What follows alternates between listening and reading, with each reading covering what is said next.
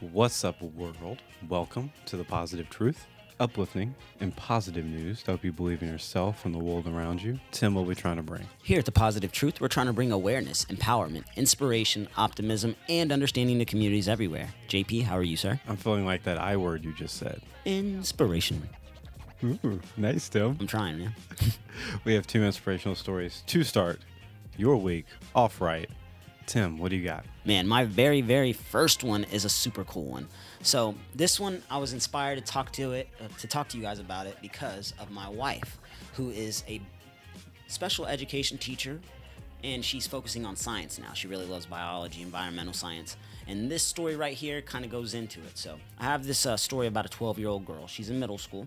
Well, I lied. She's not in middle school. While most girls at 12 are in middle school, Alina Anale has already earned her high school diploma, and she's set to attend the Arizona State University via remote learning in May. That's right, this month.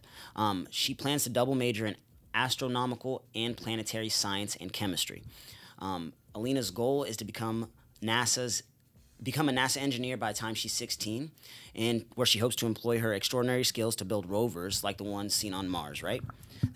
She was inspired at a young age because her mom was like, hey, here's some Legos, you can build things. Which she ended up building things like a Disney castle, the Taj Mahal, the Millennium Falcon.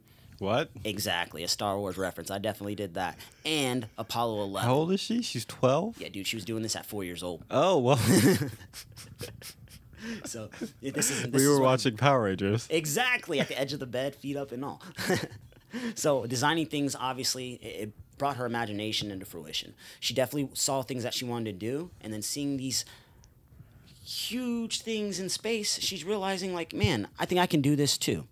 So she realized at a very young age, at 10 years old, STEM, being a minority female and STEM just doesn't go together.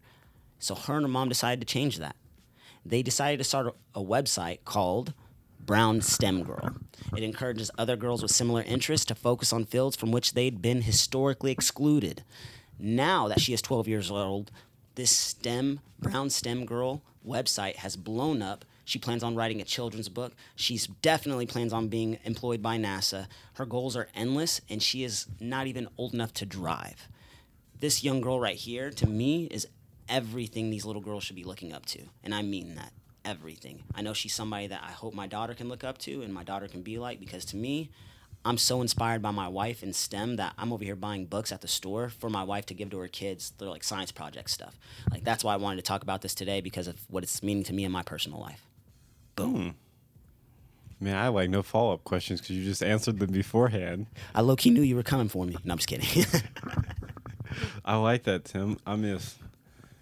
And shout out to the baby genius. Even if you aren't a baby genius, you can still succeed, though. Exactly. STEM is fun for all ages and all IQs. Absolutely. But since we are at the halfway point, we need to pause and do audio meditation. It's where me and Tim talk about one thing we're grateful for each. Because in the stresses of life, you often overlook all the great things going on in our own lives. We encourage everyone listening. Think of one thing you're grateful for as well. Guaranteed to make your day so much more positive. Tim, what are you grateful for today? I'm going to talk about STEM for one more second. I am grateful for all of the volcanoes I ever made in my life. Dude, they're so much fun. My nieces and nephews, they're coming over in June, next month, I guess, for 2 weeks.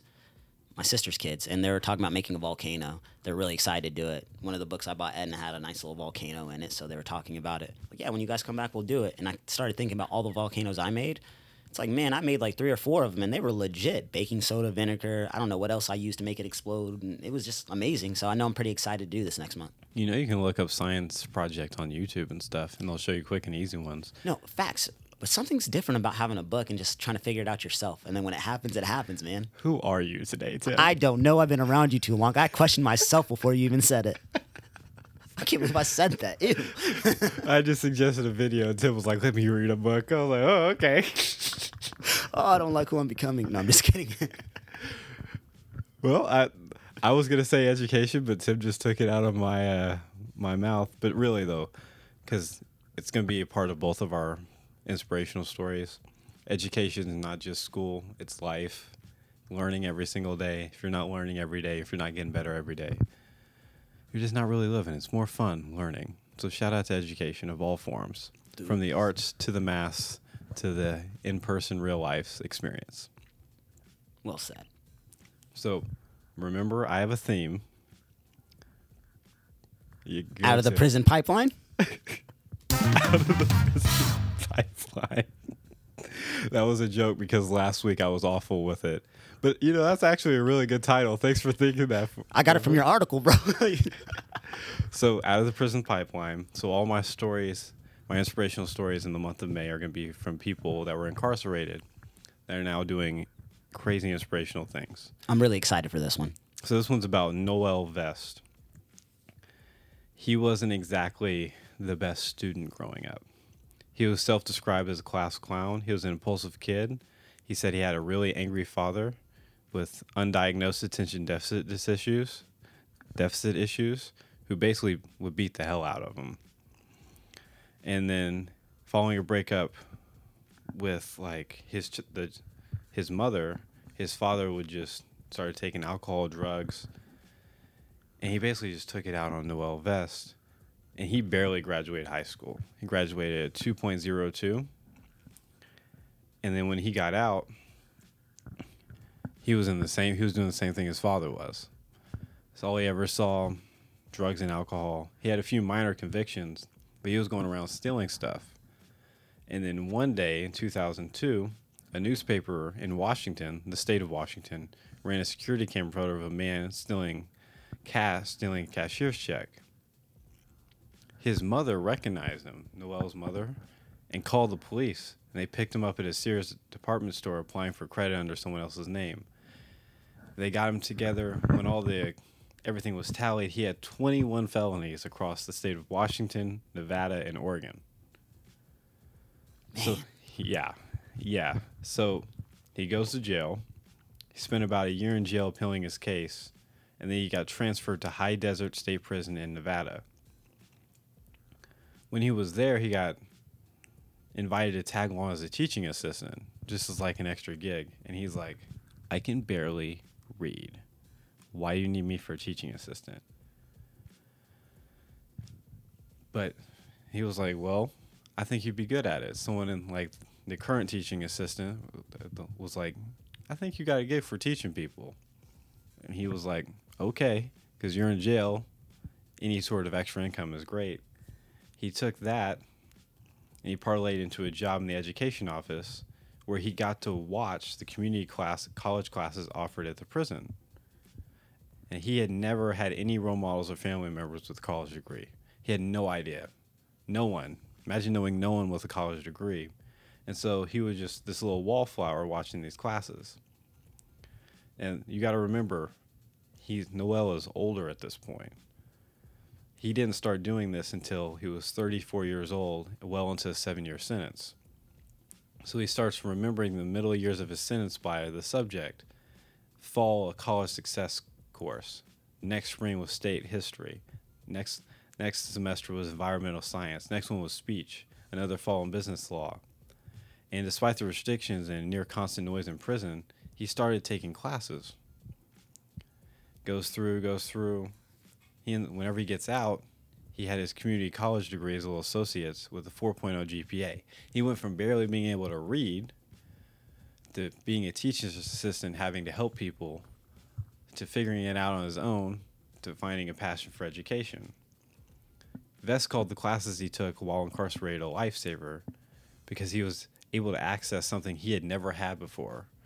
He said, I found work ethic. For the first time in my life, I had a reason to work hard, not just for myself, but for the education.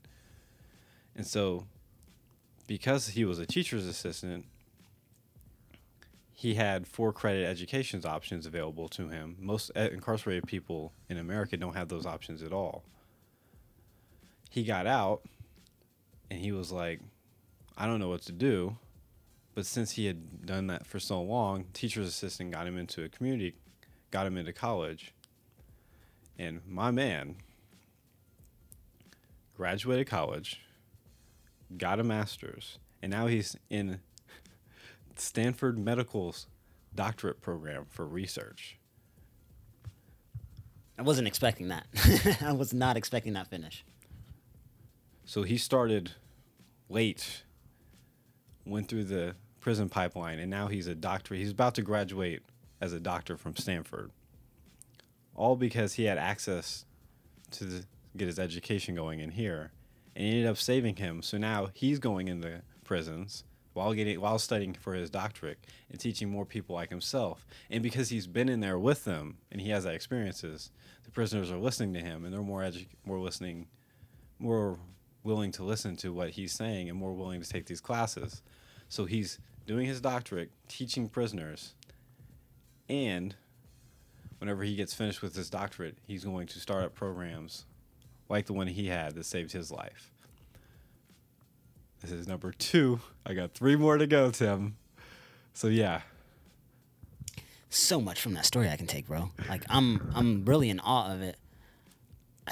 I feel terrible though, honestly. Like I keep thinking about, for some odd reason, I know you finished your story now. I keep thinking about the beginning where he was getting abused. All he saw, all the negativity. He still found a way to graduate from high school with a 2.0, even though he fell into the same bad habits his father showed him.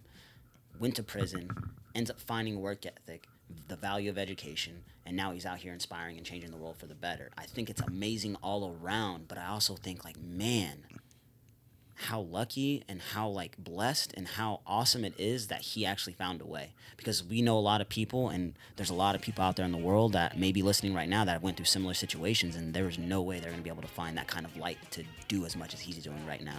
So shout out to him all the way, man. That's amazing. If you keep trying, you can always find the way. Tu sabes. Yeah, perfectly said, Tim. I don't have anything to follow up your follow-up. I will ask, though, do you have a quote before we get out of here? No one injured their eyesight by looking on the bright side.